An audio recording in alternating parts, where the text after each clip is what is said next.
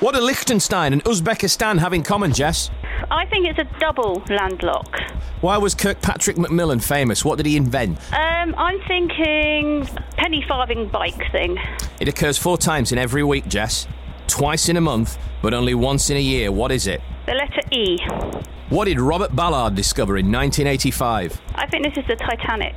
667-986. What's the next number in the sequence there, Jess? 8. Thank you, Jess. You've just got all 5 right. Really? Yeah. What? Thank you.